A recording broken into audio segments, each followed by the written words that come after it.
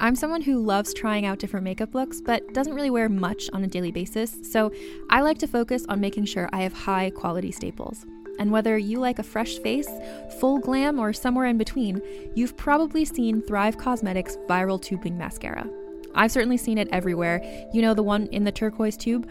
So that mascara, along with all of Thrive Cosmetics beauty products, are certified 100% vegan and cruelty-free, which I look for in makeup, and they've got excellent quality to match.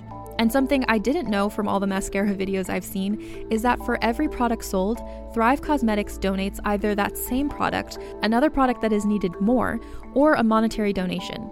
They've worked with over 500 nonprofits to help with a wide range of causes like supporting cancer survivors, people experiencing homelessness, education access, and so much more.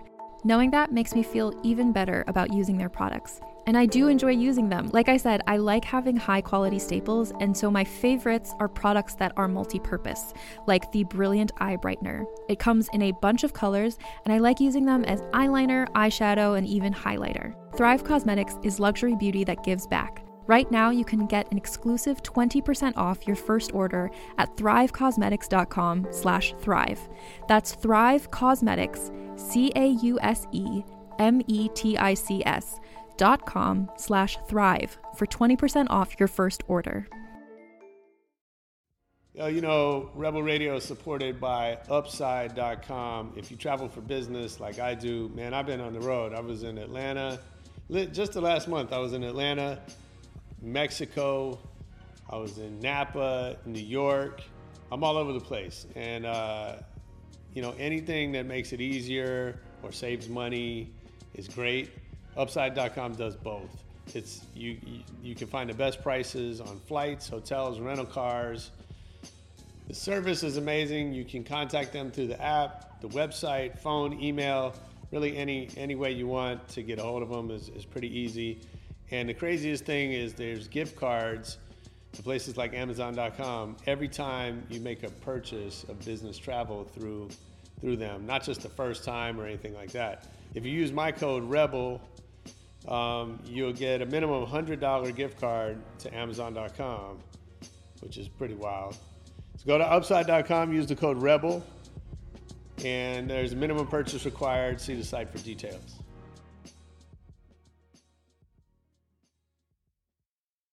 Hey, it's Josh Glazer from the Rave Curious podcast, and you're listening to Rebel Radio, another podcast.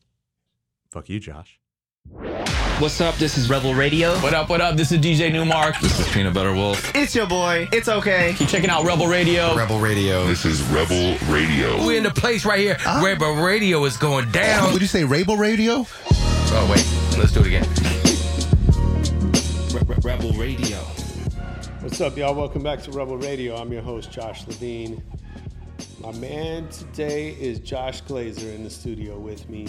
Josh and I are old friends. He used to be the editor at Herb Magazine when I was working there.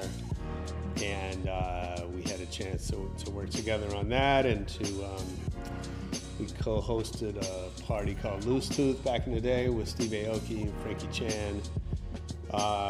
He's now gone on to edit the Camp magazine for Coachella, the Panorama magazine. He's got a great content copywriting business called Content Curious, and he's also the host of the Rave Curious podcast, where he talks to techno and house DJs about what they're doing. He tells us some great stories. We get into the challenges of building a podcast, how brands can kind of find their niche, and how he's learned to get out of his comfort zone. I hope you enjoy this interview with Josh Glazer right after our EDM.com track of the week.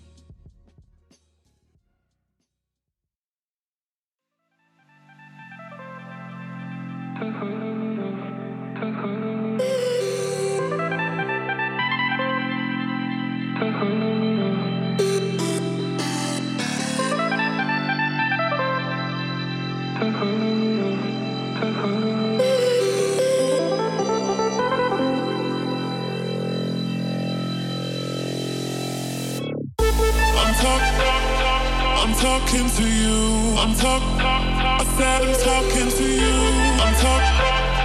I'm talking to you. I'm talking to you. I said I'm talking to you.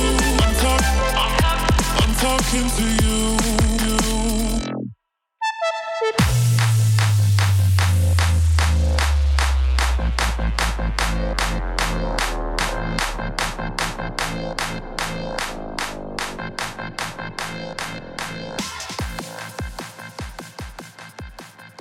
Yeah, that was Trinergy and Artifix with a track called You, your EDM.com track of the week.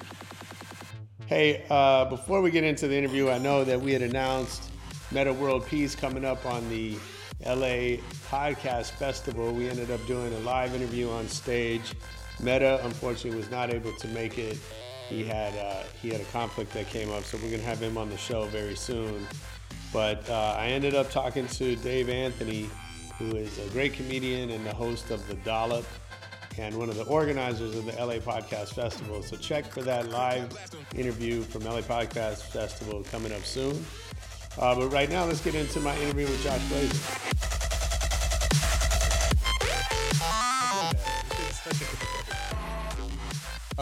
Well, dude, I'm excited to have you on. I appreciate you having me. It was, I got anxious. Like I know I asked you if I could come on. Yeah, I kind of felt like I was asking someone out. No, that's fun. Oh, really?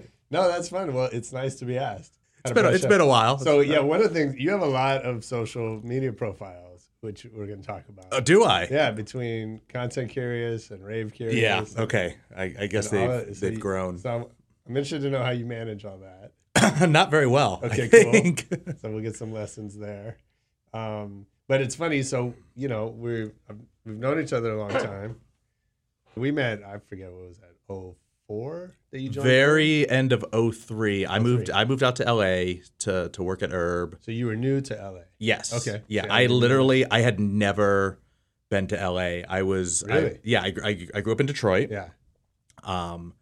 And it was while I was in Detroit, I started, writing about electronic music as well as, throwing parties and doing all kinds of other stuff. Yeah. And at one point, I started writing for Herb because of Scott Sterling, who was another Detroit guy Scott was a couple years older than me. And it was funny, even from like the very first thing I wrote for in Detroit in like in the late 90s, Scott had been the editor of, but he had already, it was called Orbit. It was a magazine called Orbit. Okay. And then Scott had moved to Chicago at that point, Yeah. but people were like, oh, you're the new Scott Sterling, i.e. you're the new guy writing about techno in Detroit. Sure. And then I moved to Chicago very briefly for about a year and met a bunch of people who knew Scott, but at that point Scott was already in LA working for Herb. So I kind of wrote his coattails. Nice. For a couple years and kind of everywhere I went, I was like, oh, you're the new Scott Sterling, you're the new Scott Sterling. Yeah.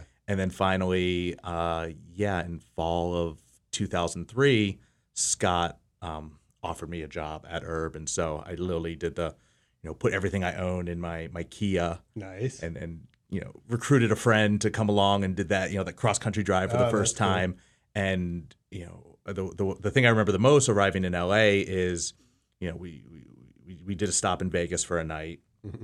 And woke up with the kind of hangover you can only have after a night in Vegas while road tripping all the way across the country. Apparently, like punches were thrown in a fat burger. I don't really remember, but there was wildfires, so the freeway was closed. So what should have been the 5-hour drive to Vegas took 19 hours on desert roads. Awesome. And so that was wow. So those are fun times. Sneaker parties that kind of stuff. Absolutely. They still do those, I think. I just don't go to them. I don't know. I did go to I did go out earlier this week to No Name on Fairfax. Oh, to see Raymond. Yeah, right across from Supreme. And I was too tired. It was nice. I was surprised. I wanted to go. Yeah. No, I definitely understand being too tired. Yeah. That's 90% of the times I plan on going out. Sure. But it was cool. There was a lot of people. There was like kind of one of those rare occasions I walk in. I was like, oh, there's like 50 people here, and 20 of them are people I want to talk to, which almost never happens anymore. Yeah. So it was cool. But my point was there was also 100 people in line outside of Supreme. Oh, it's amazing. Which I think is just a permanent line now. Always, right? There's just always people outside Supreme. It's crazy. And I mean, I get it. Like, I still remember, back in my day, we would have to wait in line overnight to get concert tickets. Yeah. And that, like, never did that that was a blast. Like, What'd you wait in line for? Like the first Lollapalooza. Oh, really? It's like summer of '91. Yeah. Like, I remember, cool. It was maybe like 100 people, like, hanging out in the parking lot of a Harmony House overnight. And, and it's 100 people you want to hang out with because it's the 100 people who want to go see Nine Inch Nails and Henry Rollins. That's a cultural experience. Well, that's gone except for Supreme, right? And Apple. Like, you're not waiting in line for anything anymore. But also, I feel like that I never had that just because, like, I don't care enough about anything to wait in line. Like, I think the last thing I waited in line for was like Star Wars when it first came out. Right, and even then, you got there to you're there like an hour early. I only waited because my mom was waiting. Like, I was 5 years old. Oh, you're talking like the first Star Wars. Okay. But like I went to concerts because like someone else got the tickets, and I could just pay them back, and it was like super easy. Tell me, how'd you first get into music? What was the first? Do you remember the first record you bought? Oh man, I remember. There's a couple. I know there was like certain things I made my parents play over and over and over again, but nothing sophisticated. What was it like? What? Like the theme to The Greatest American Hero was a big one. Such a good song. That was a great show and a great song. Yeah. Roxanne. Okay. Was a big one. Nice. Somehow that was like the one hip hop that slid in there.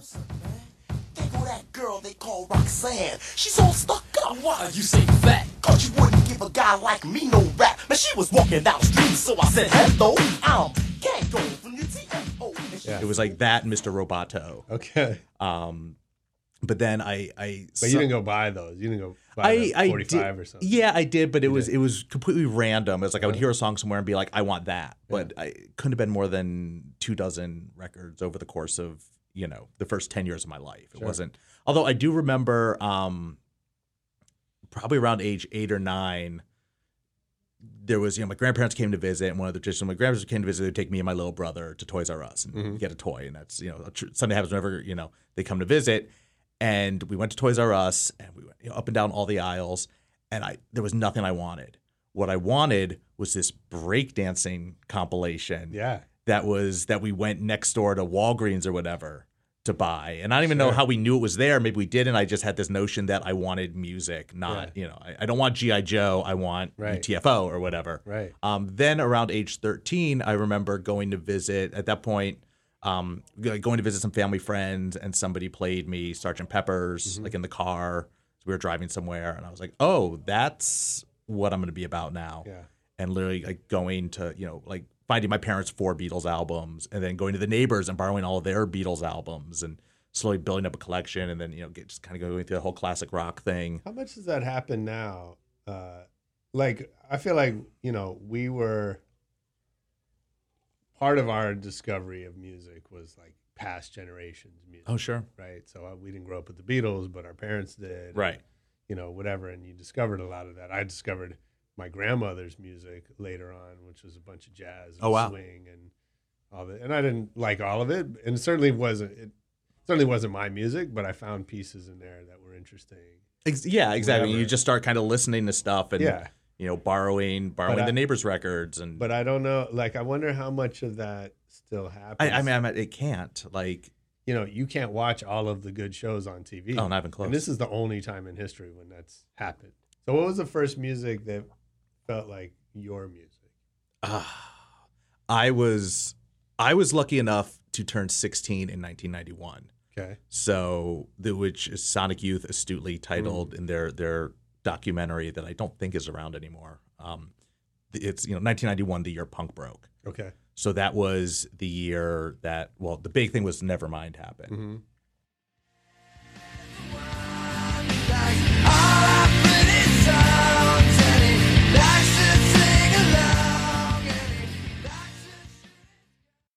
And I was a little ahead of the curve on that, as in, I had a friend whose brother had a 10th generation cassette of Nevermind 6 months before it came out, or 3 months before. I just remember being played it a lot.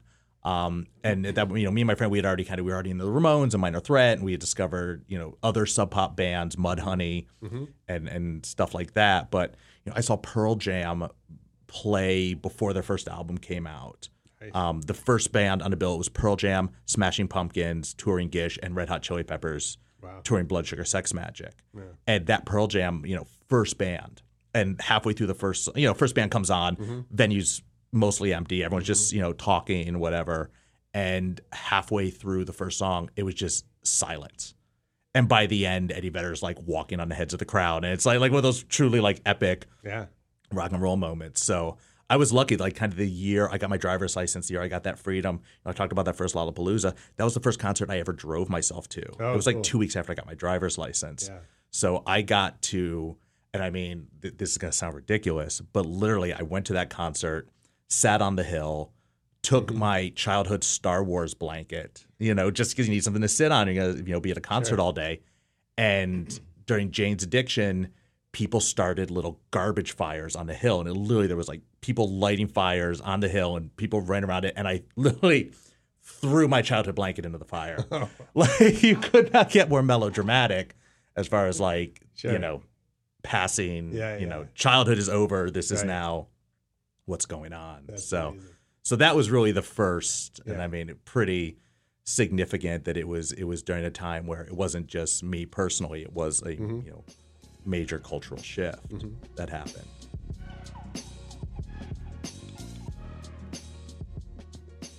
What's up, y'all? I'm very excited to tell you about a new sponsor for Rebel Radio. I've been a fan of Audible.com for years. I probably have, at least 100 books in my library.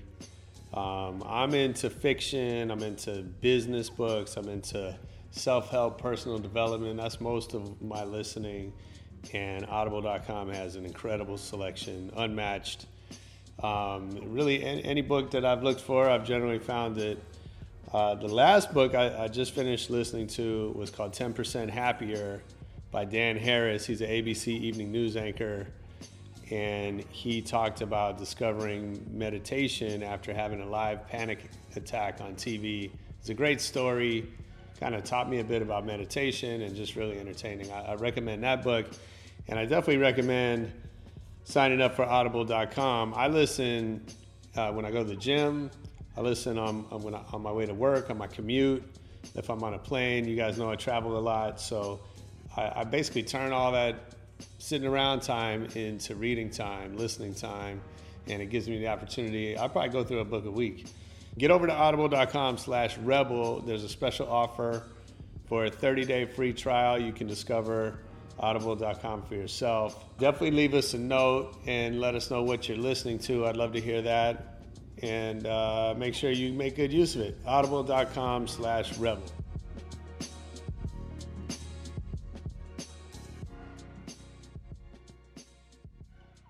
And then what made you want to write about music? Is that how you started? Like, yeah, no. Was that the beginning of your career? Yeah, I mean, that started really early. I basically, in college, I had, I played in some crappy bands, and I started going to some raves. I played guitar. Okay. Played guitar, sang a little. Yeah. Nice. There's put out a 7-inch. Oh, really? That no one's allowed to hear. Oh, that's cool. But yeah, so I kind of went through all that, and at some point, indie, a lot of Pavement influence, a lot of Fugazi, stuff like that. Played shows. I went to Michigan State, so played shows around East Lansing. A couple gigs in Detroit. And then started going. Discovered rave, like techno, a little late. Was like I think the summer I turned 20 or 21 was when I get into that. Detroit. Late for Detroit, yeah. I mean, 1995, so not late, but everyone, most of the people my age started when they were like 17, 18. I was a bit older. Yeah. And what was the first rave you went to? The first, I mean, I went. How'd you discover that?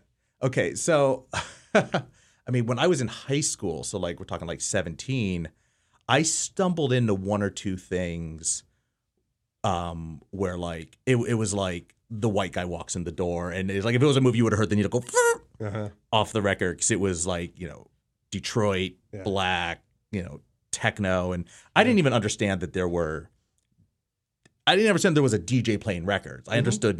I had no concept of what was going on. I just knew, I had a friend whose mom worked with this guy who, at this like insurance company, but at night he ran a sound system. And cool. It was just kind of like this. So this, like, you just kind of know a guy that knows a guy and you come to this thing.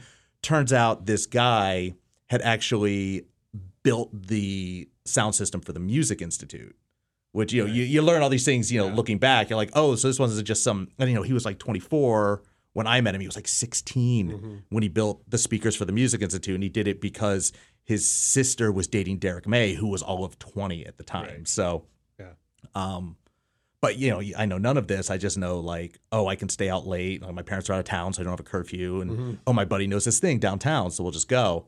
And then I went off to school, and some stuff happened, and I kind of got, alienated from that right at the time when the first wave of suburban kids were getting into it. It's like the first Richie Hawtin parties, and 93, 94, 95. Yeah. There was a girl involved, and I walked away from the whole thing, washed my hands of it. Okay. I'm gonna stay punk. You ravers are too crazy. Yeah. And then within a year or two, you're kind of drawn back in. Sure.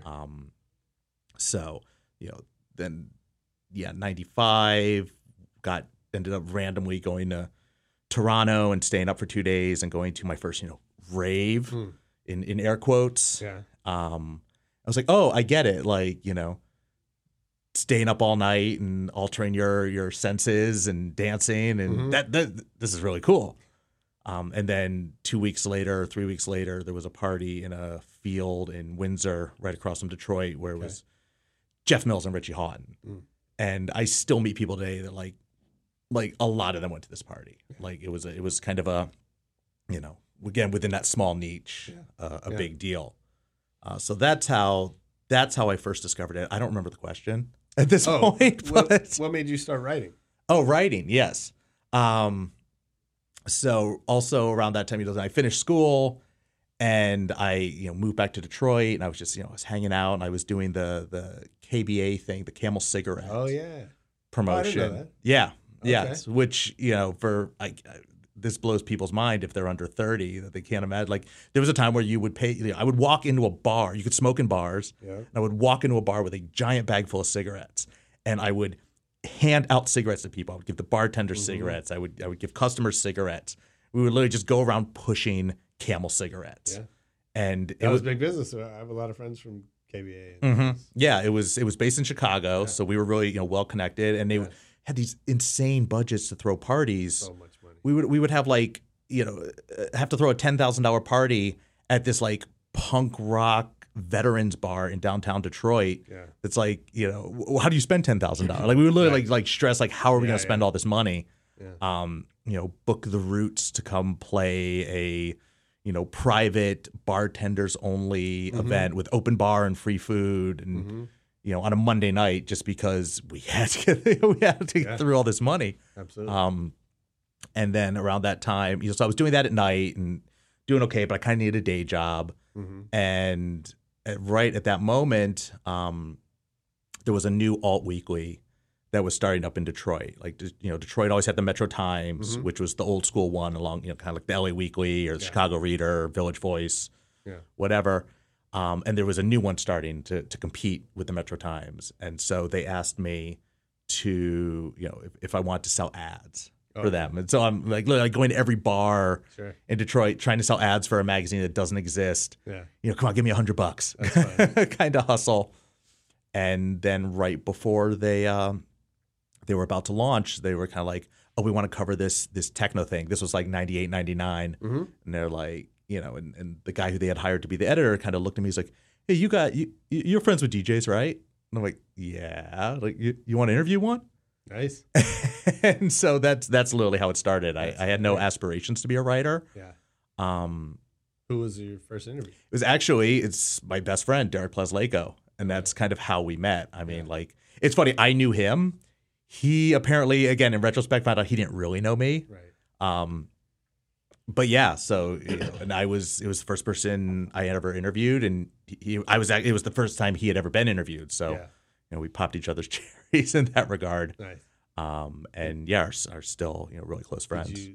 When did you kind of look in the rearview mirror and go, oh, this is how I'm gonna make a living now? Probably around the time I left Detroit. Yeah. which was, initially to go to Chicago, just, kind of make a change. And then when it came time to, move out to LA and work for Herb, that's when it all suddenly got very real and very serious. Nice. The time in Detroit, which was, in reality, a fairly brief time, 4 or 5 years, but very, consequential. During that time, I promoted the big techno club in Detroit called Motor.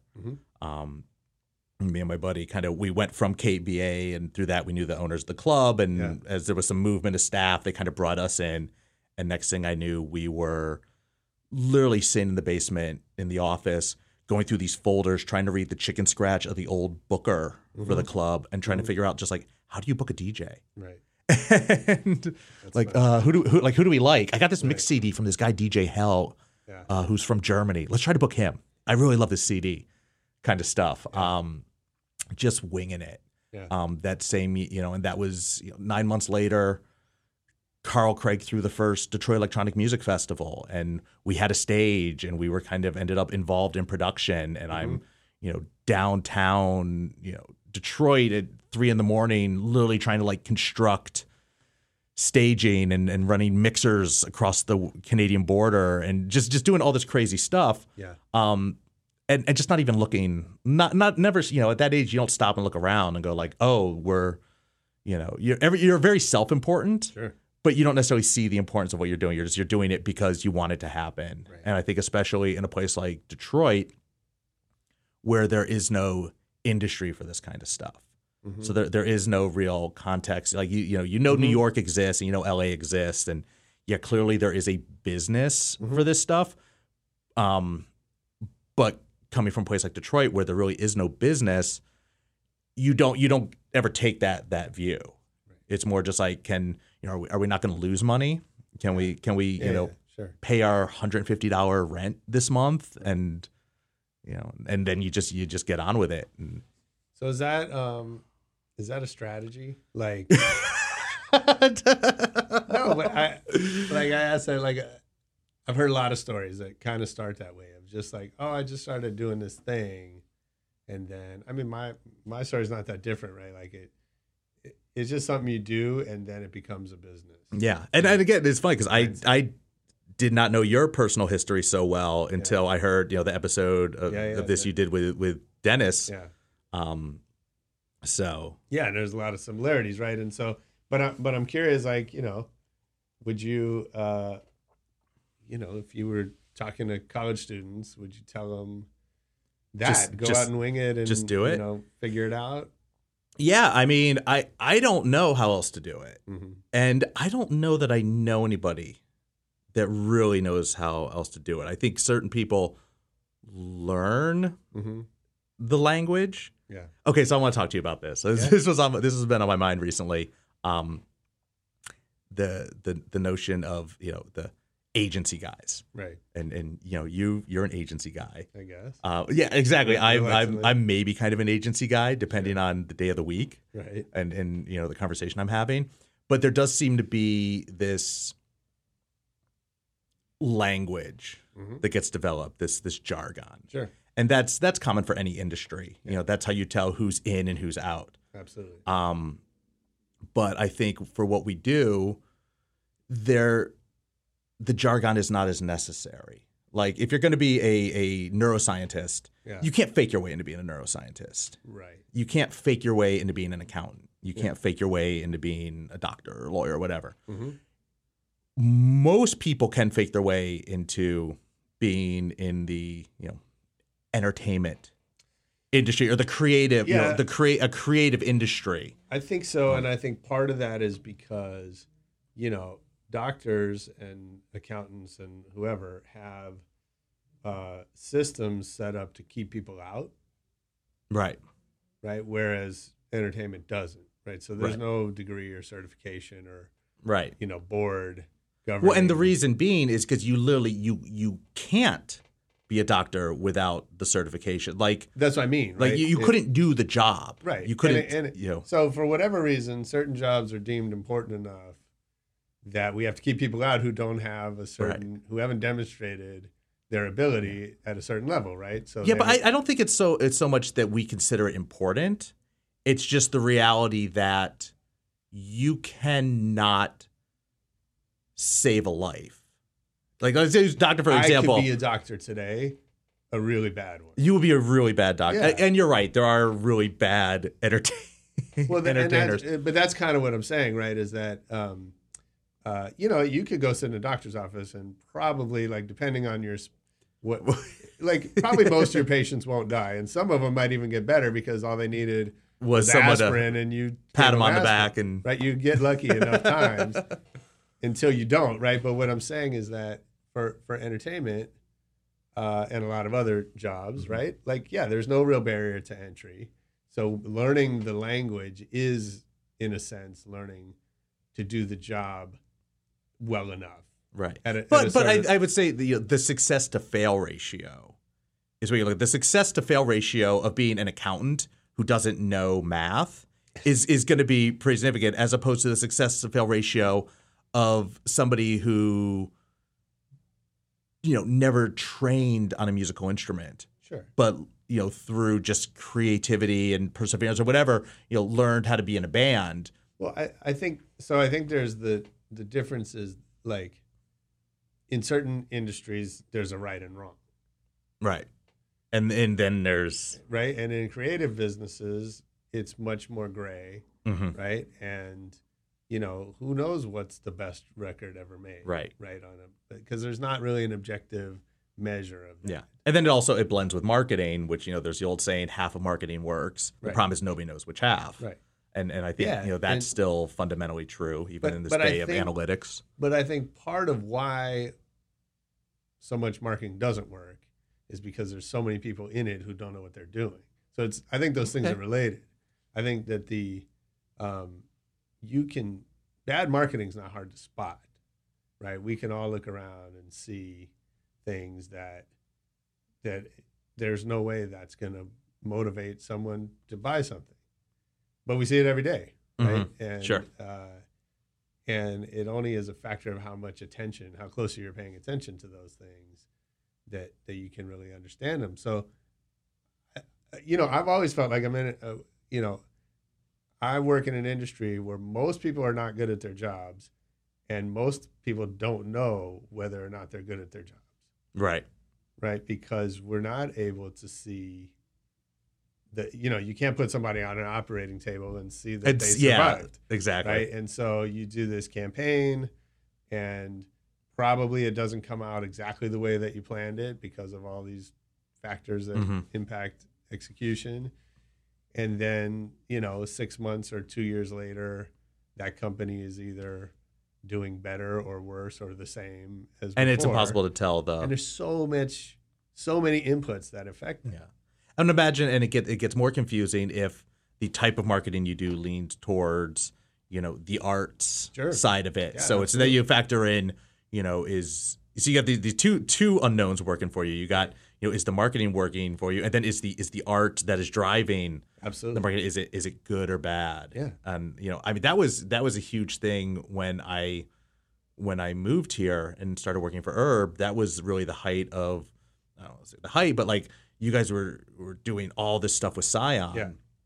And I remember going to these crazy events where it's like, cars painted by these, famous graffiti artists who I had never heard of, and these rappers and who I had never heard of, who it turns out, it's just JD and Madlib, right. And just like, and I was like, what is this world that is happening out here? Because I had no experience with that. I came to LA as a Detroit techno raver. Sure. Yeah. I'm still not sure why they hired me to run a magazine.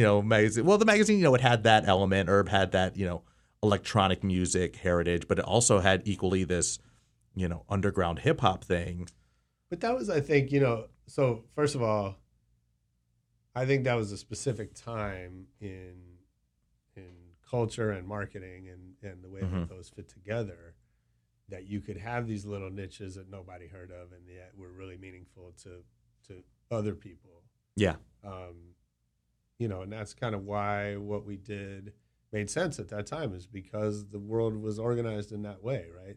And I've said this before, that when we first started, I used to go into brands and tell them that, like, you don't realize that there's a lot of people that don't watch MTV. Right. But there's a lot of people that don't watch MTV, and you're not talking to those people. Mm-hmm. And the only way you can get to them is through me and Raymond and like a couple other guys. Sure. You know, Rob Stone, and there's like a handful of us in the country that if you don't know us, you don't know how to reach these millions of kids. Yeah. And that was a true statement, right? And so that's not true anymore, right? Like there are no gatekeepers in that sense. And, you know, a savvy marketer could do an afternoon's worth of research online and find all of these cultures and find a way in. And, you know, those communities are now accepting of brand money and brand involvement in a way that they weren't 15 years ago either. Right? Yeah. And so, you know, we had to convince people to take money from a car company, right? That it wasn't going to be some cheesy thing like they'd seen, you know, other companies do.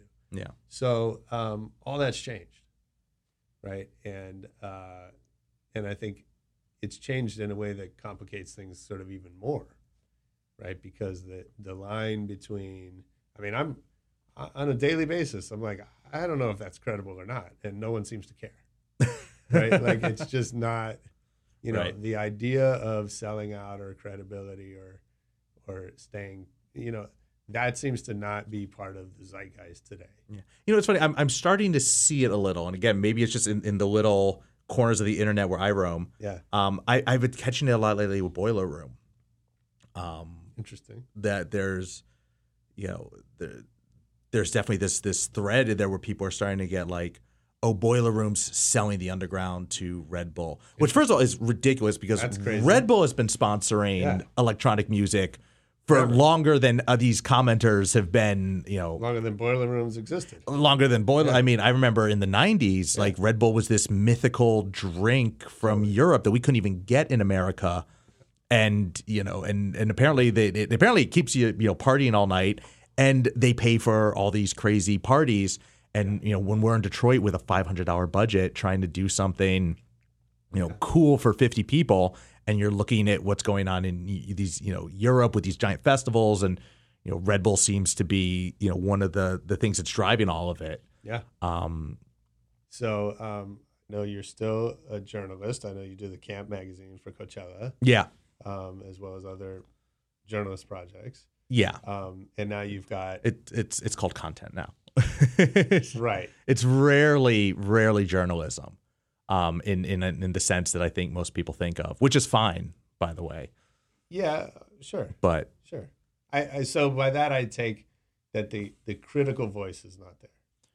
Right. Because nobody cares if I think something's, you know, thumbs up or thumbs down, nor should they probably at this point. But okay. I disagree with that, but we'll leave that. Yeah. I think people need to be told what to ignore. Perhaps. Right. I think inclusion is. I get it. I well, and I also think there's a place for that. So if you're at Coachella and you pick up this magazine, like that's probably not like the place to shit on somebody who's playing Coachella. Of course. No, and it's that with, you know, and nor do I take pleasure in doing that. I get it. You know, there was definitely a time where, you know, and again, this, you know, back to the Herb days where there was certain artists who were part of the culture. So if the artist did something new, we, you know, felt the need to critique. And sometimes it was great, and we'd be like, they're still awesome. And sometimes it wasn't. And you could say that. Yeah. And you had this responsibility to the readers who want to know. Sure. Something like, you know, Camp Magazine, which we've done for Coachella and every year for 8 years now. Mm-hmm. It's fun finding the stories that you want to tell, and you want to get people excited about, you know, this artist or, you know, this artisanal taco stand or, you know, and on the one hand, it's, you know, you can look at it as promotion, you know, promotion's the kind of cynical way to say it. Sure. But, you know, I love, you know, contextualizing stuff in a way that I don't think it gets contextualized a lot now, you know, and people, you know, for me, some of my favorite records or some of my favorite concerts, my favorite whatever, were really put into context by reading about them later, or reading about them before. You know, reading a review of a record, if well written, literally influenced how I heard that record for the better, or I can't say for the better, but it influenced, and so it's part of the fabric. No, I totally agree. I totally agree, and actually, it's interesting, to have a magazine about a festival because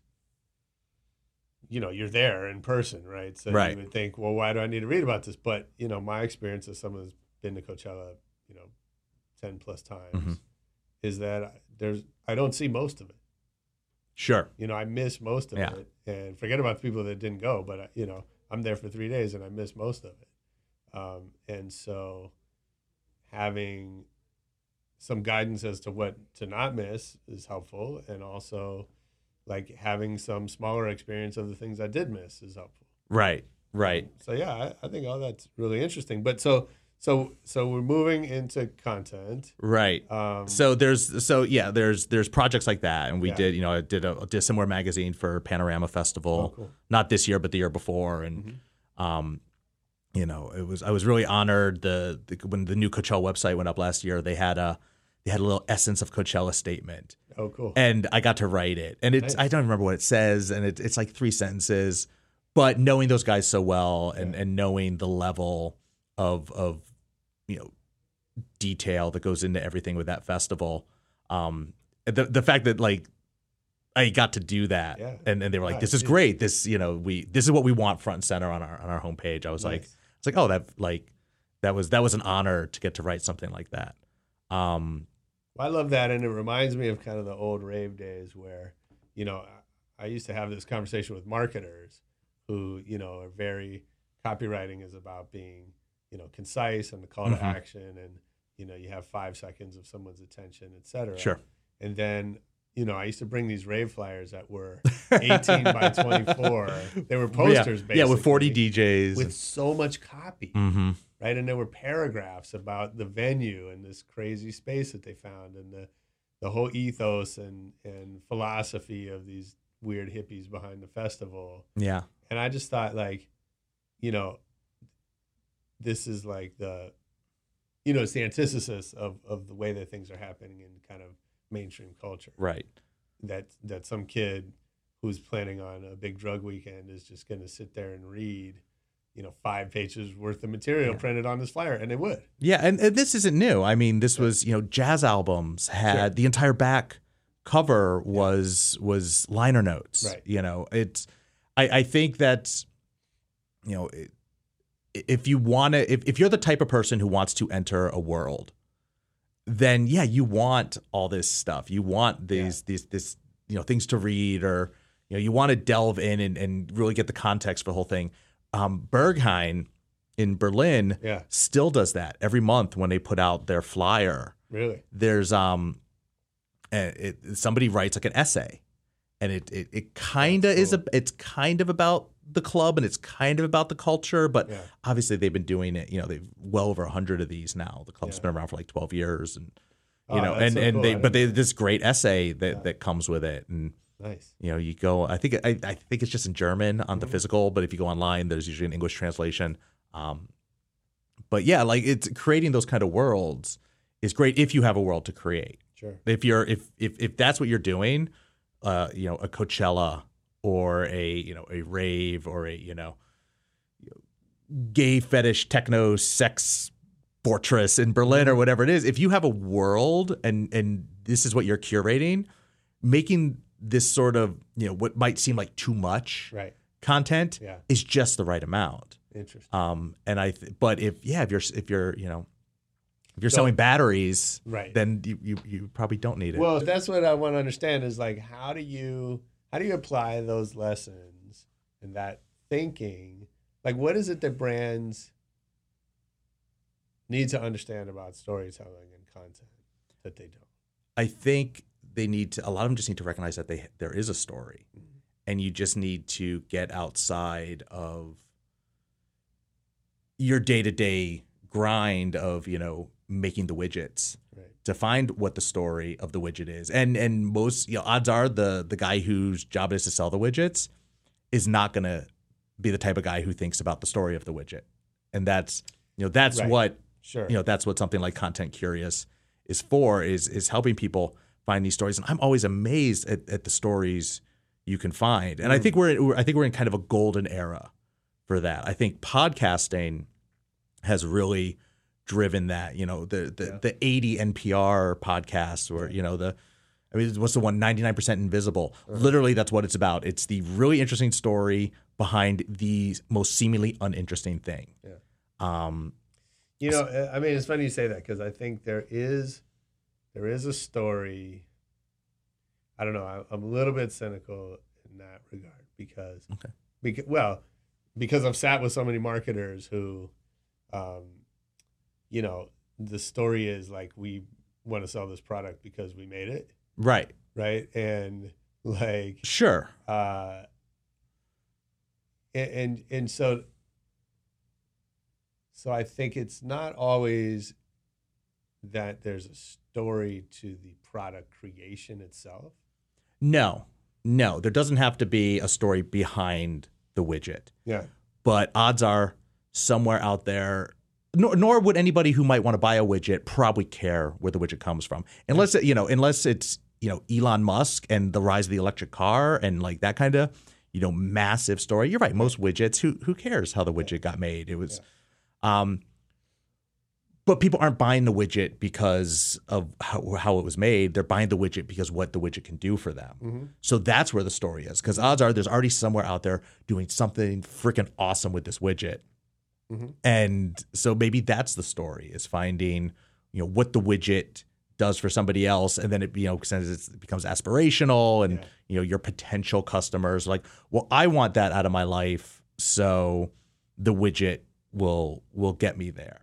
And I think it's just, then it becomes, it's yes, could you try to just say that in a pithy 5 words and, get somebody excited to go and buy? Sure, that's how most marketing works. Right. But another alternative is to get into this, kind of realm of deeper storytelling. Mm-hmm. And I do think that there seems to be an appetite for that right now. Who do you think that is doing the best job of that? I mean, Goldman Sachs has a podcast. Really? Yeah, and I think it's fairly popular. Yeah. eBay is sponsoring some interesting like sci-fi podcasts. There's some big companies getting into this. Yeah. This world. I think also, not just magazines. I see print stuff that's like sponsored by, it just has a single sponsor. You can hardly tell. I'm a huge fan of print, and whenever we started reading for the most recent time, The Print is Dead, like what struck me is that selling ads based on the sheer number of eyeballs, is dead and should be dead. Yeah. But it's weird. So I was at a newsstand the other day and I saw Airbnb magazine. That makes total sense. I just thought, this is fucking brilliant. When I hear something like that, I just think, I know that girl. I should be making that magazine. Yeah. Oh, but totally, of course. Or I can listen to a podcast while I'm doing 100 other things and get that information. Depending on what the information is. But the whole passive audio thing is really exciting, and that's why I'm happy to be here. And it's one of the reasons why I started my podcast. And I've told you this before. You were kind of not the inspiration, but kind of the final push I needed to make this idea. Because I remember we had coffee like 2 years ago, and you were like, I'm starting a podcast. I'm like, man, I've been thinking about doing a podcast. And I kind of walk by. I'm like, you know what? If Levine's doing one. Well, obviously, if I can do it. Like, it's not that difficult. No, if Levine's doing one, that means it's not a stupid idea. Oh, okay, was how I thought about that. I'll take that. Why did you start the podcast? I started the podcast. Well, I have a podcast. See, I'm not that great of a marketer. I forget to even Rave Curious. Rave Curious is the podcast. And I started it because I was loving podcasts. Mm-hmm. They'd become so ingrained in my day to day, and like so many people, Mark Maron was the first podcast I got into. Oh, really? And so, what's the obvious idea? Like, I'll become the Mark Maron of techno. Yeah. And I started, at that same time I was living in Berlin, where all my friends are DJs. Mm-hmm. And I knew I was getting ready to leave Berlin and move back to LA. because I had met my now wife and was kind of ready for that chapter of my life. And so I just started inviting my DJ friends over and talking for an hour and recording the conversations. Bought some decent mics and just sat in my living room, and it was great. Like the first person to come over was Radio Slave.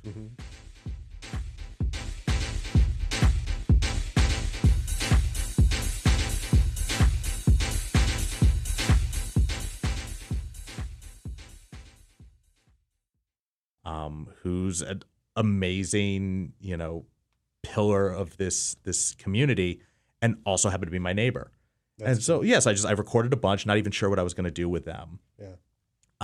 And right as I moved back here, I was in touch with some of the people at Thump, and so it just kind of made sense. Oh, if I'm going to do this thing, I might as well do it with them. So launched the podcast a little less than 2 years ago with Thump. We did 41 episodes. Nice. Before Thump was, unceremoniously ceased to be as of a couple weeks ago. And it's funny, like literally the last one I did for before Thump went away was Heidi Lawden, who is DJ Harvey's manager, also her own DJ, and nice. I mean she comes from Ministry of Sound in the UK and has all these great stories. And I knew her by reputation only, and we had had emails a couple times over some Harvey business, but I had never met her. And I invited her onto the show, and it was great, and we kept talking after, and we're kind of still in touch, and now it's just like a pal, I guess. That's cool. Yeah, absolutely. And I was this is awesome, especially because with being married and having dogs and having a kid on the way, going out is not really an option most of the time. These late nights, where the headline DJ is going on at 2 a.m. Hey, if you're enjoying this one, let's go back in the Rebel Radio archives. Check out my talk with Them Jeans about a year ago. Them Jeans was a DJ at the club Loose Tooth that Josh and I were involved in together. And it was that was a great time with Steve Aoki, Frankie Chan. It was kind of at the beginning of that electro explosion. We talk all about that stuff with Them Jeans if you want to go back and check that one out. Of course, after you finish up here with Josh Glazer.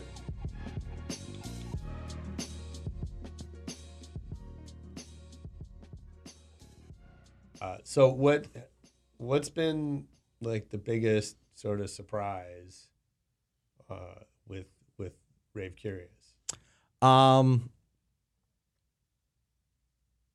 Surprise.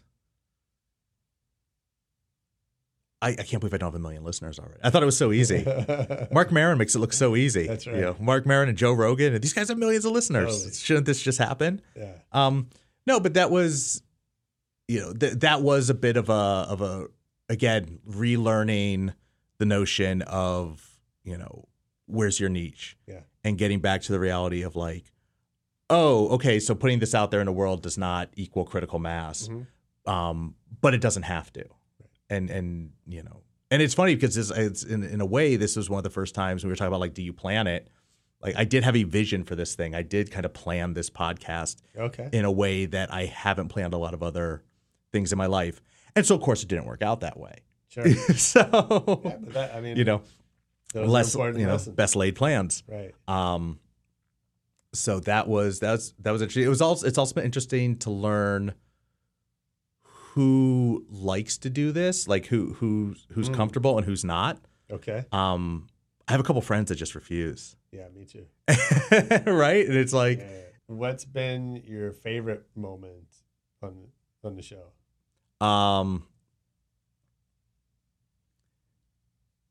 Somebody made a comment and a review on iTunes, and it's unfortunate because this comment's going away. So because as I transfer to the new, there's a way to migrate your subscribers actually, which was thank goodness. So the people who have already subscribed won't.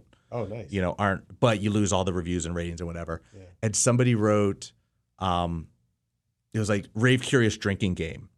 Every time Josh says Detroit, motor, movement, Richie Houghton. There was like a whole list, like That's every time, cool. every drink. Oh, that's hilarious. And it cracked me up. And it was like, and I'm going to assume it's somebody I don't know. You know, it's possible it's a friend who listens, but it's, That's funny. That was really, and it's just like, oh, like. I wonder what ours would be. I don't know. We'll see. Clients, Maybe. Branding. But no, you talk about a lot of other stuff. And I don't know. I think it's probably Jazzy Jeff because does Jazzy Jeff come up a lot? He gets a lot. Why? Well, I've heard you often ask people. You have the best DJ set. Question. We're coming to that. So I got to get into a lightning round. All right. With you. So. Okay. Well, this one's not really fair because you have a lot of cool things happening. But what are you most excited about in life right now? My kid. I mean, if I'm honest, my firstborn's coming. Absolutely.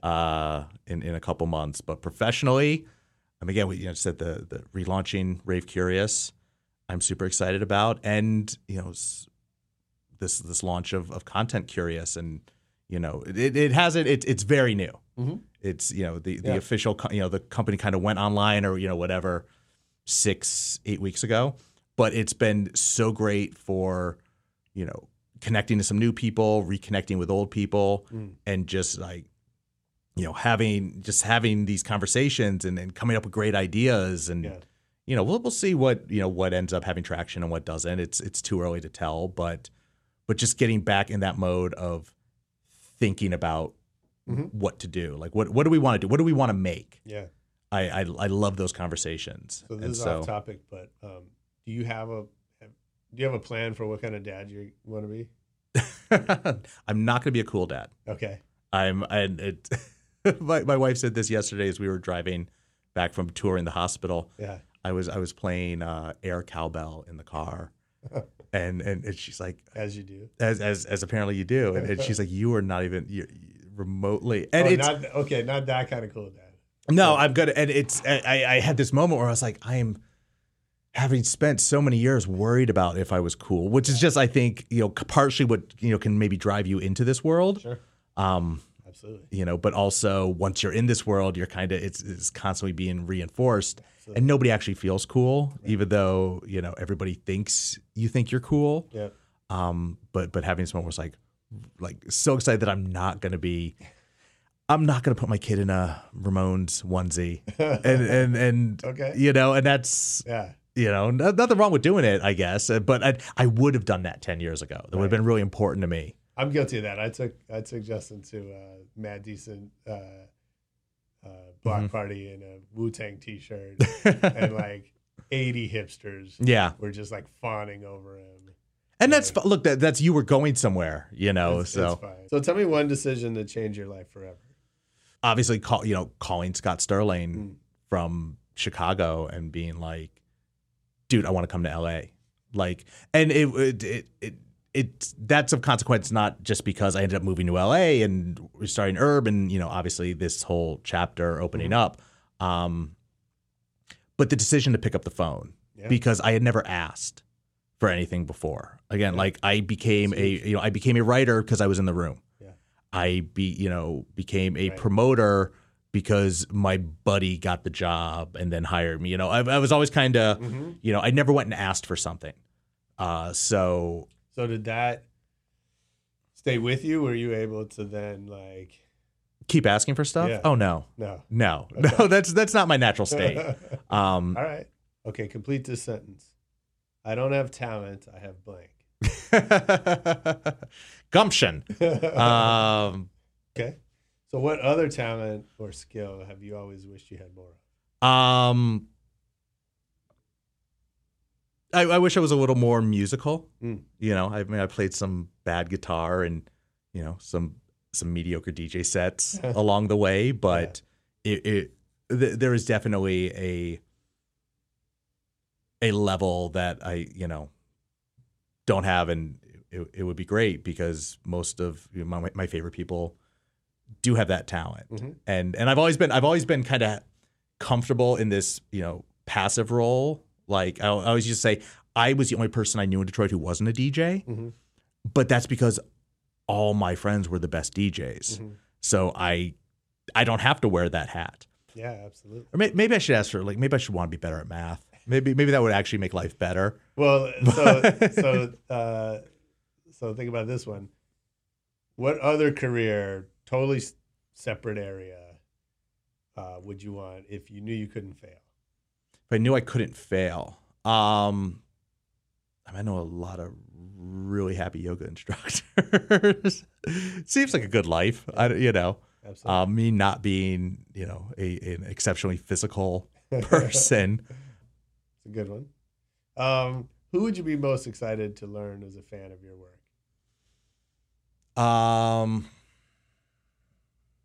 It'd be cool if Obama listened or something, but it wouldn't really. Maybe he's just closet raver.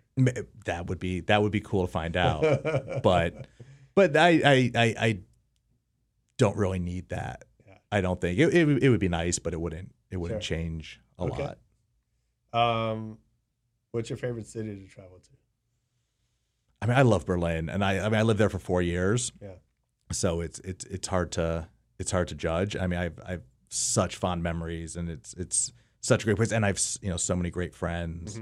I really do love it there. I had to make a very clear decision when I moved back to LA 2 years ago, because there's things about Berlin that I absolutely love that do not exist in LA and never will. Nice. What's the last great book you read? I just finished a great book. What was it? Okay, it's. I just finished a Norman Mailer book. I can't remember which one right now, but everything he writes, I love. I'm a huge fan. Yeah. But maybe more interesting to this is I'm reading this book right now called Damone Ramone, and it's a fictionalized account of the Ramones as if they were actual brothers. Oh wow! And there's a fifth brother. Are they not brothers? No. That's how much I know about them. Okay. What movie have you seen the most? It's got to be a tie between Apocalypse Now, or Starship Troopers. Okay. I just love that movie. All right. Yeah. And it's a combination of what's, what can I not turn off? Oh, yeah. No, Ghostbusters. For whatever reasons, Ray, call it fate, call it luck, call it karma. I believe that everything happens for a reason. I believe that we were destined to get thrown out of this dump. For what purpose? To go into business for ourselves. I had a realization. Well, I see Ghostbusters probably, or Purple Rain, but I'm going to go Ghostbusters only because I had a realization a year or two ago that really probably about 1/3 of my entire adult personality is really just Bill Murray and Ghostbusters. Like I saw that movie at just the right age and it made just the right impression that literally there's things I say, there are quotes that just pop into my head that come out of my mouth that I don't even realize are Ghostbuster quotes. Wow. That's cool. Who's your favorite DJ? Yeah, of course.